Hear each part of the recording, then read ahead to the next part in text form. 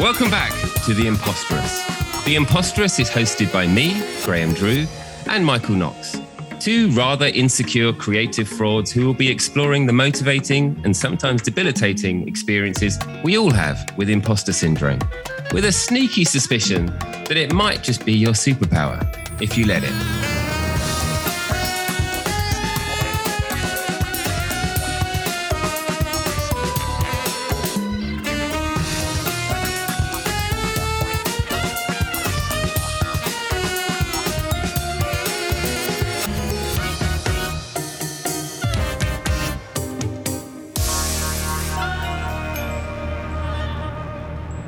Hi, my name is Michael Scarbeck. I run a creative consultancy agency in Australia, working with clients and agencies in all things advertising. And today's guest is another writer and creative director who's also written a book, but on the other side of the globe, Dan Nelken from Canada. I first came across Dan on LinkedIn, where I noticed he was writing a lot of insightful and handy tips for copywriters, which he then turned into his book and now an e-course.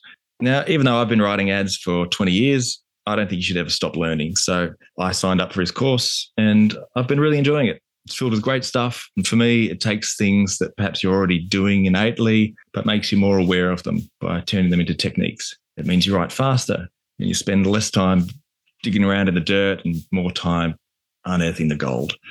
Dan also has a bit to say about feeling like an imposter, which is why I suggested to Noxie that he get Dan on The Imposterous. So here he is, Canada's next best export after Ryan Reynolds, Dan Nelken.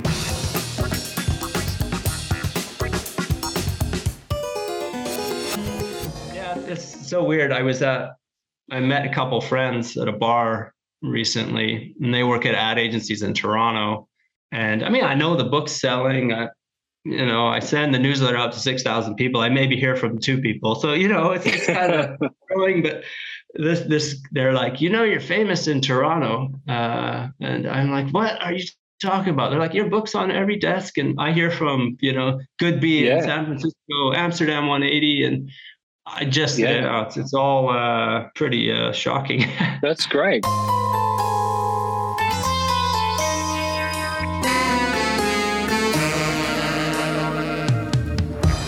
Welcome to The Imposterous Dan Nelken. Dan, I am surprised that you're on here, but we're going to discover more about that.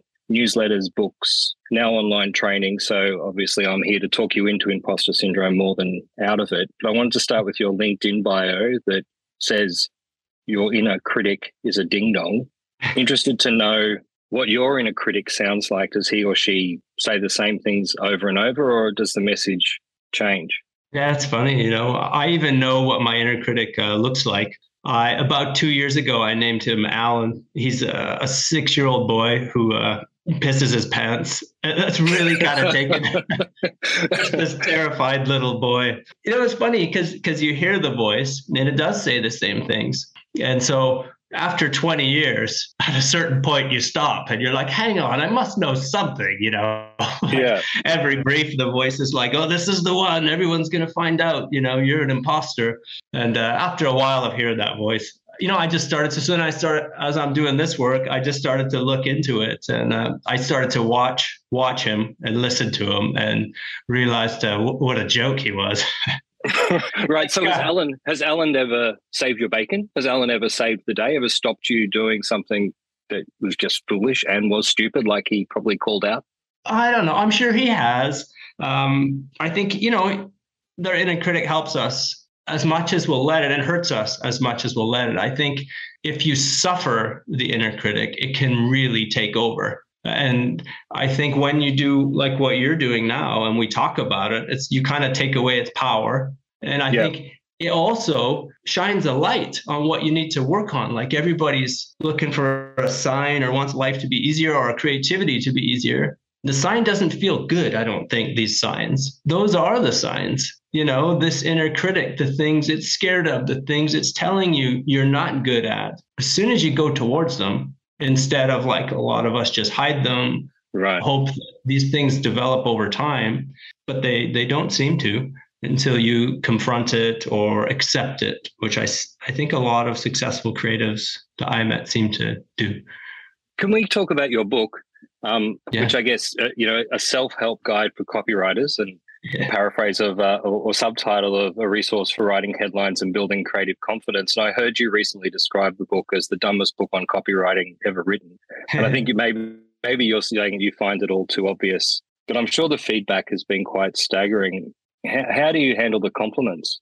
I mean, it's been strange, I think it obviously came from a place of, if I didn't have self-doubt, I wouldn't have wrote the thing. Yeah. And so it was weird at first, the compliments that come in, you think, oh, well, that's just because they know me. And then the next round is like, well, that's just because they're connected to me on LinkedIn and they just like me and they're supportive of me. But then there's the next wave of people I don't know. I start to hear from the heads of global networks. It was like daily, it's weekly, it's constant. And it's a weird thing to accept, but it does transition into feeling like quite proud of myself. But it's helped me so much, when you create something like that, I just knew this. I don't know what anyone else needs help with. I just knew what I needed help with. And so I just wrote it kind of to myself. And as it turns out, we all have a lot in common because it's resonating with people at all levels. And to really answer that question, it's overwhelming. And I don't really have words for it. I've been honestly brought to tears so many times, just people reaching out to thank me for how it's helped them. And I feel like I know how it's helped them because it's what I always needed. And it just makes me feel so, so good. Yeah, that's fantastic. Because your point, which is building creative confidence, how important, and we on The Imposterous will talk about this being a confidence game. Mm-hmm. How important is confidence really to creativity?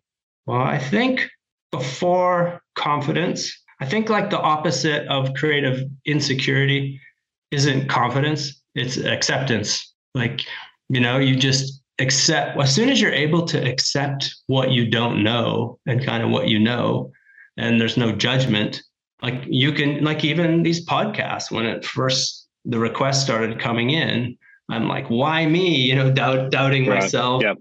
And then I just accept it. I've done something and I'm doing things that are resonating and helping. So who cares? I just accept who I am, what I know and what I don't, and I'll hop on these things. But confidence is also possible. But I think we're all chasing, I just want to feel good and I can ace every brief.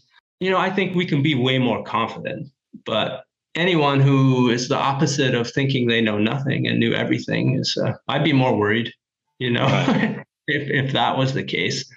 So I had this kid reach out. He was 25, starting his career, and he was panicked, and he just wrote me saying he was worried that, he felt like he didn't know anything. And I said, well, there's a reason for that. It's because you don't know anything. You're 25, and that's okay.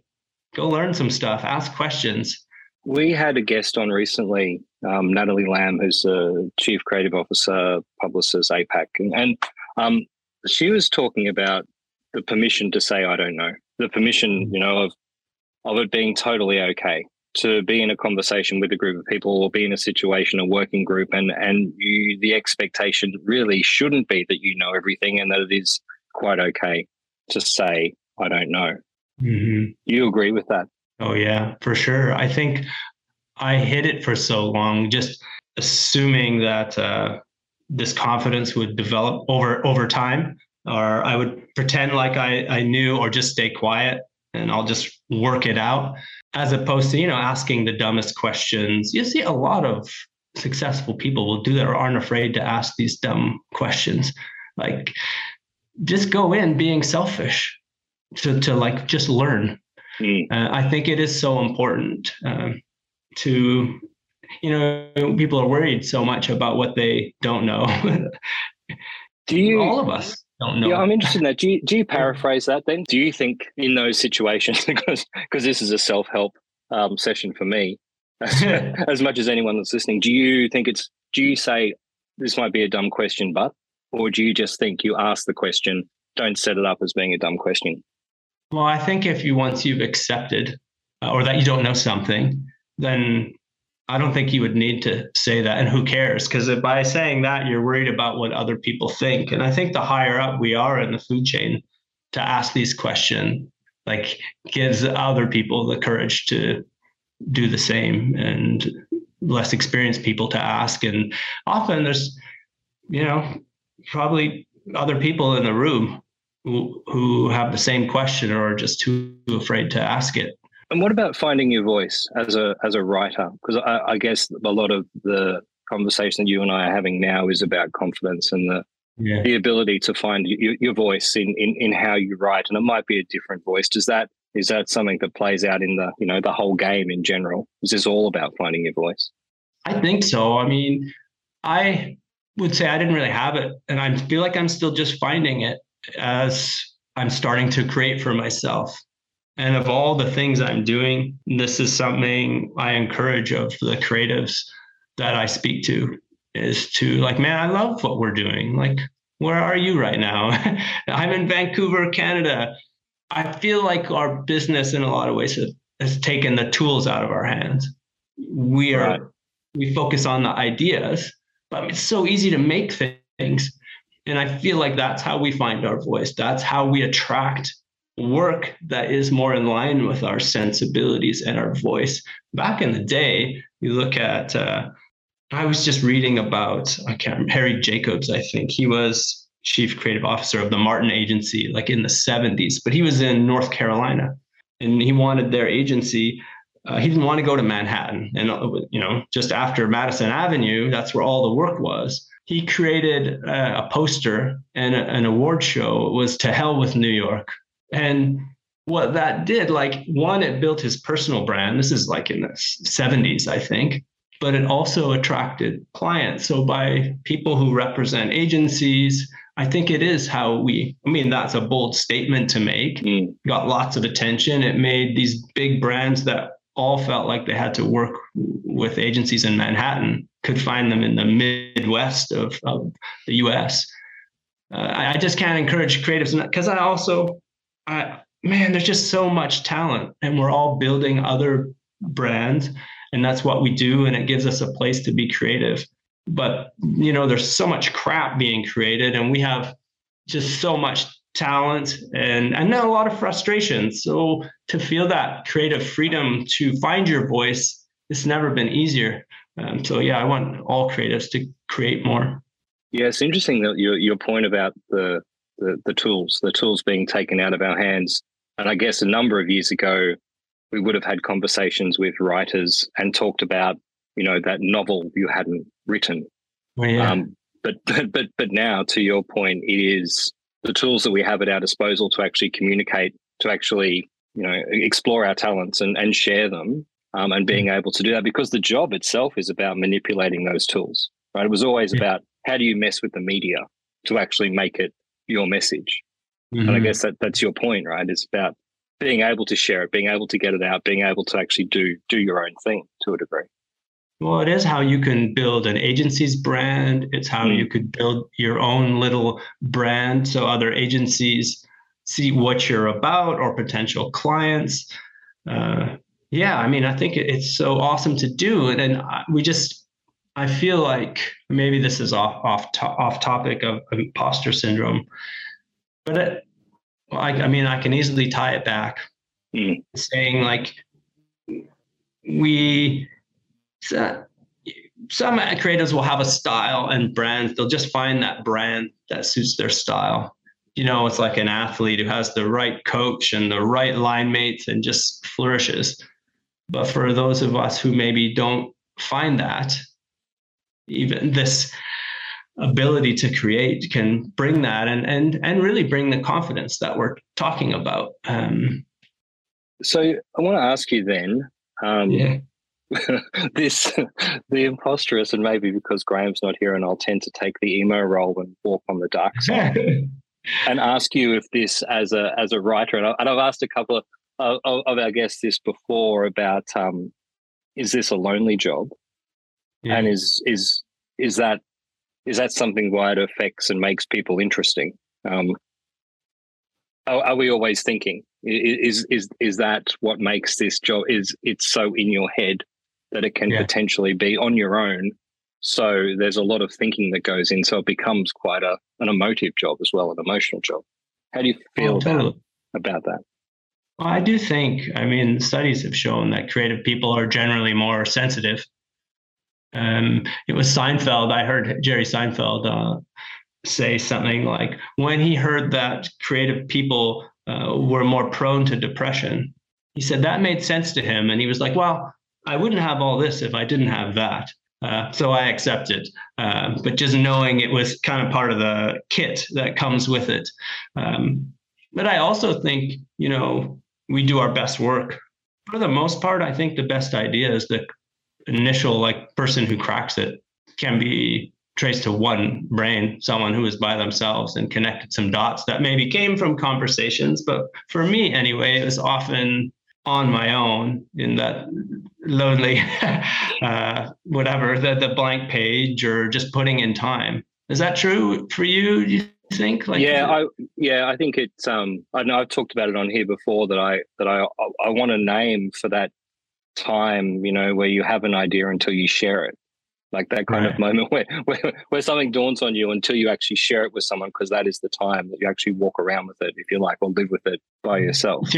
That same Jerry Seinfeld interview, he said he waits a day before he shares an idea because somebody might shit on it, or maybe it's but he's like, it's perfect for a while. And you have that high when you have that idea. And he says he always just enjoys it and keeps it to himself. And there's a risk in sharing it too early too, because if it's like half baked, you can shoot it down and there it goes.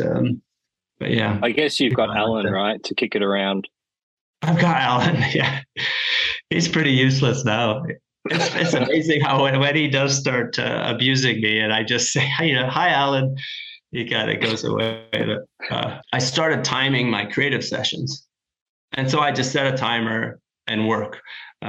And then the Alan would kick in. This is before I named him.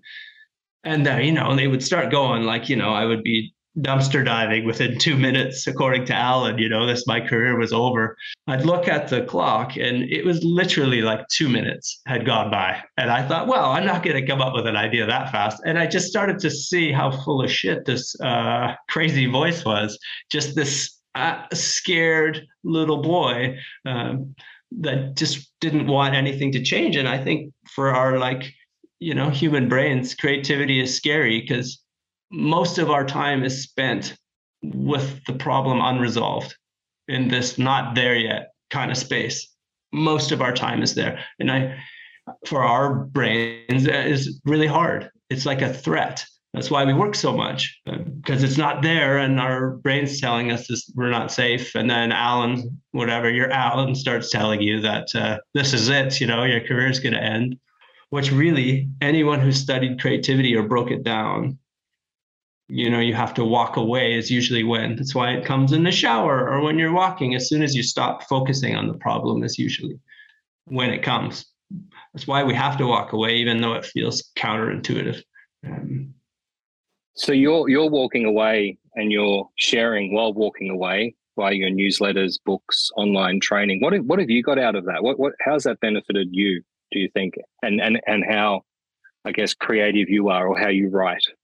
Well, I think writing about it and breaking creativity down, it wasn't all these things that I know. It was what I needed to know. And so it's really been working on my craft. I wasn't an expert and said, I'm going to write a book because I know a lot. It came from a place of what I wanted to know and insecurity. So I really have. I've never been a better writer than I am today from doing this. So I get that. I think I am finding my voice. I'm finding my confidence as a person. I'm just kind of buzzing these days. Every idea I have, I'm just well, let's make it. Why don't I make it? I had an idea. I was like, creative directors aren't always given, they're good creatives. They're not always the best manager of people. But there's no creative director school. There's no creative director hotline we could just call. So I just had an idea to interview creative directors. And so I'm just doing it through writing, and I'll just send questions. And I have creative directors from all over the world taking part. I'm just I have an idea, I'm doing it now is the difference. Like momentum is building, and I knew that book was that for me. So much has changed in my life. I think I'm just really getting started. And I think that's why I'm so passionate about pushing other creatives to create for themselves. Yeah, there's something very strong in the idea that, it's not seeing is believing, it's the making that is believing. That when you actually make something and see it, that you can then move on from it onto something else or something better, whatever that actually is. I think for too long in advertising as a creative, this is like going to sound, I wouldn't have liked hearing this years ago, but I think we overvalue creativity and ideas, and it can be a downfall. Like the joy comes in the doing, in the making, not the overanalyzing. Like that's painful. We have to make stuff. And this is like for ourselves, but also in ad agencies, the idea is like king in most ad agencies I've worked in. And I believe that. But as soon as you step outside, what is the quote, the Einstein one? It's a 1% inspiration, 99% perspiration. Like once you start making things, you realize that like until an idea is made, it's like the iPhone would have been like, that's a great idea. But if it was never made, it's just like a ridiculous fantasy. Obviously, I value ideas, and I just think I overvalued them, and it prevents. And then because I didn't have the tools to make stuff, nothing got made for me personally. And this is where my head is at now. So this is why I'm going there with a lot of our conversation, and based on conversations I had earlier this week. So maybe making is the thing that dismisses, kills imposter syndrome or insecure thoughts or whatever, self-deprecating feelings, whatever that is. The proof, having the evidence, is the thing that dismisses all that. I think you're right, because I think it's also like if you're sharing online or whatever and nobody likes something, you realize, oh, you're okay. Like it wasn't that bad if that's the worst case scenario. And you also realize I did it, nobody liked it, but I know what to do next time. I've just got better. Like that's how you become more confident. I'm sure with this podcast from the beginning until now, like you're just getting better and better and more comfortable. Ideas are coming to you because you've picked a path.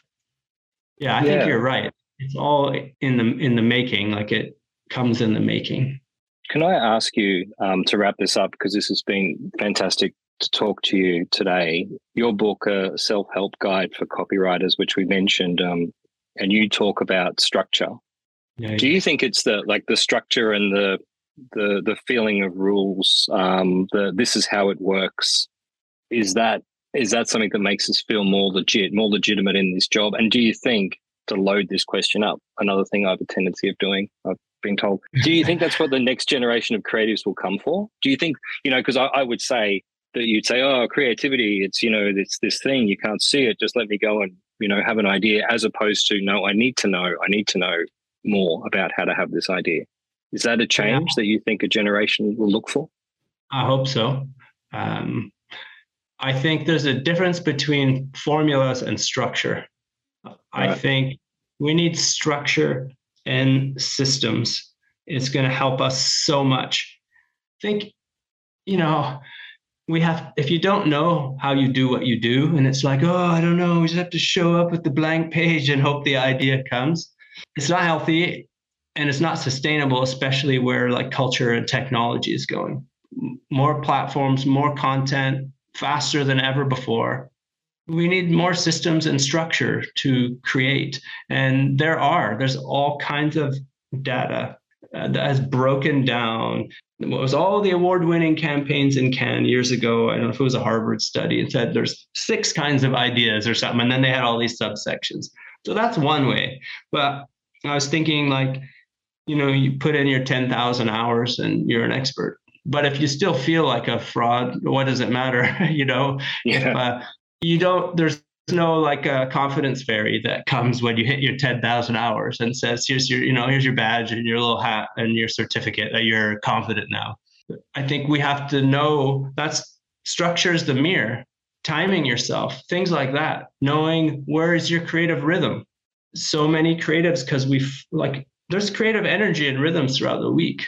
That's why it's important to take weekends off, because usually Monday mornings, you don't want to plan any meetings if you're coming up with ideas. Tuesday, by Wednesday it fades. You do, finances on Friday or whatever. It does fade. We don't know enough.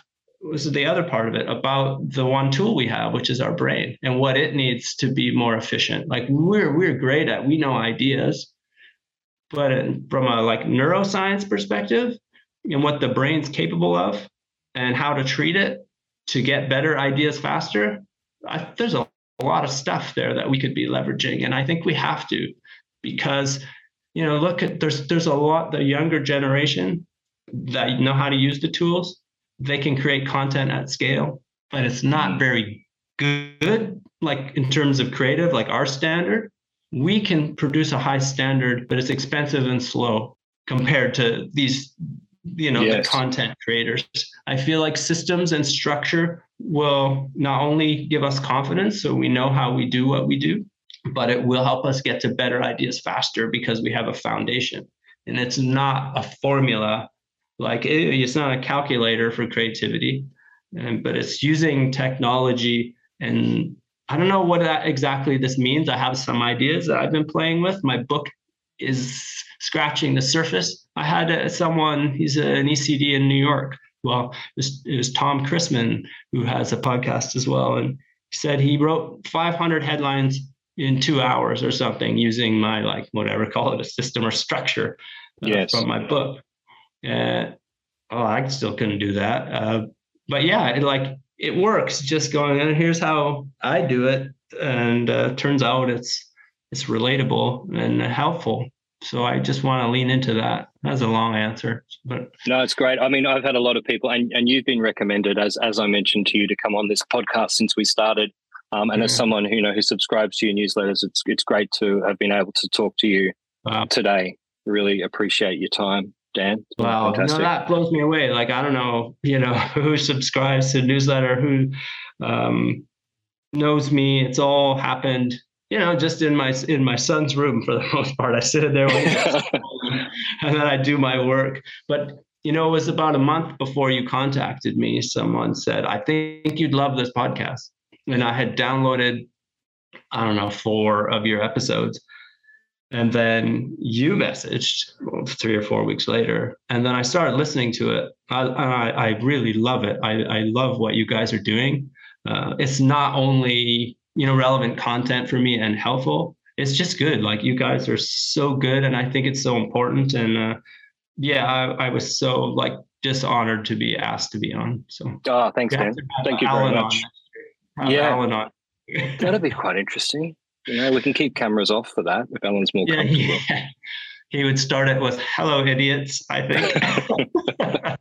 Yeah, it's great. Thank you, Dan Nelken, for joining us on The Imposterous today. Oh, thanks for having me. It's fantastic. Oh, yes, I'm the great pretender. Pretending I'm doing well. My need is such, I pretend too much. I'm lonely, but no one can tell. Oh, yes, I'm the great pretender. Adrift in a world of my own. I play the game, but to my real shame, you've left me to dream all alone. Too real is this feeling of make-believe. Too real when I feel what my heart can conceal. Oh, yes, I'm the great pretender. Just laughing and gay like a clown.